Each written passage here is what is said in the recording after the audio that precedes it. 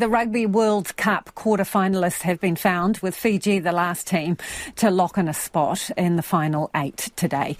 Despite a shock 1-point loss to Portugal in their last pool match, Fiji are through and the Wallabies are heading home before the knockout stage for the first time. We're joined by sports reporter Felicity Reid.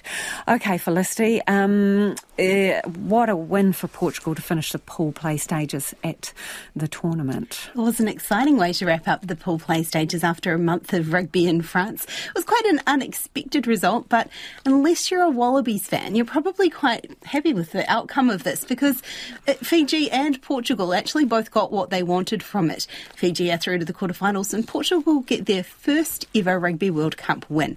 So to put this into context, Portugal are actually only at their second Rugby World Cup, 16 years after the first time they made an appearance at this tournament. And they've been playing some attacking style of rugby under their French coach, who's going to step down because as he always planned to at the end of this tournament, so a great sign-off for him. But he saw this as kind of getting them some new fans in the way that they were playing it, a little bit different to what we'd expect from a minnow nation.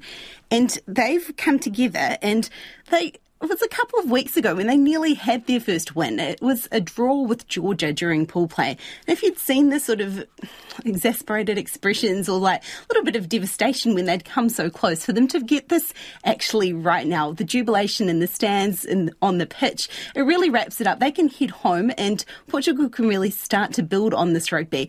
Whereas Fiji, they will be a little bit disappointed to be wrapping up pool play with this. They got the bonus point that they needed by finishing within 8 points. But they probably thought that they were going to be finishing with a win heading into this quarterfinal against England.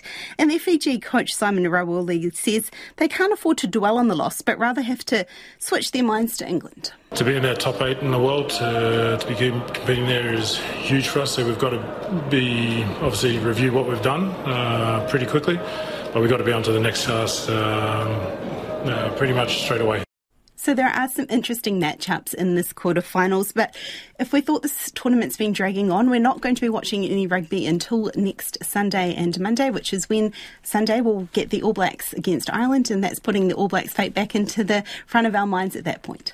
Let's switch to another World Cup, right? The Black Caps, they're going to face a couple of Kiwis tonight in their second Cricket World Cup game. Yeah, so the Black Caps play the Netherlands in Hyderabad tonight, and so they could potentially come up against Logan van Beek and Max O'Dowd, two people born in New Zealand and who might be familiar to the people who follow domestic cricket within New Zealand.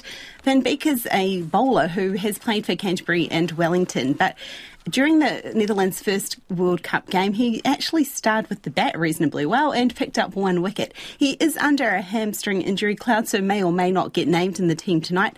Max O'Dowd's an opening batter who failed to fire in their first game, so he'll be looking to get some runs on the board against some New Zealanders who he knows within this team. This game's being played at the stadium where the Netherlands played their first game. So it's the Black Caps that have actually had to travel to the other side to play this game. It's going to be considered a batter-friendly pitch, but the Black Caps will be without Kane Williamson for a second game at the World Cup.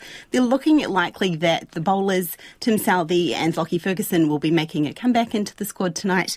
And I guess as well, it's different conditions to be sitting on for this, but the Black Caps have had good dominance over the Netherlands previously, 4 ODIs, 4 wins. They've already had a win against England in their opening game, and the Netherlands had a loss against Pakistan. So maybe things stacked in the Black Caps' favour today, but as we've seen earlier, minnows at a World Cup, maybe don't underestimate them. Could be another late night for you, Felicity. Thank you. Felicity Reid, their sports reporter.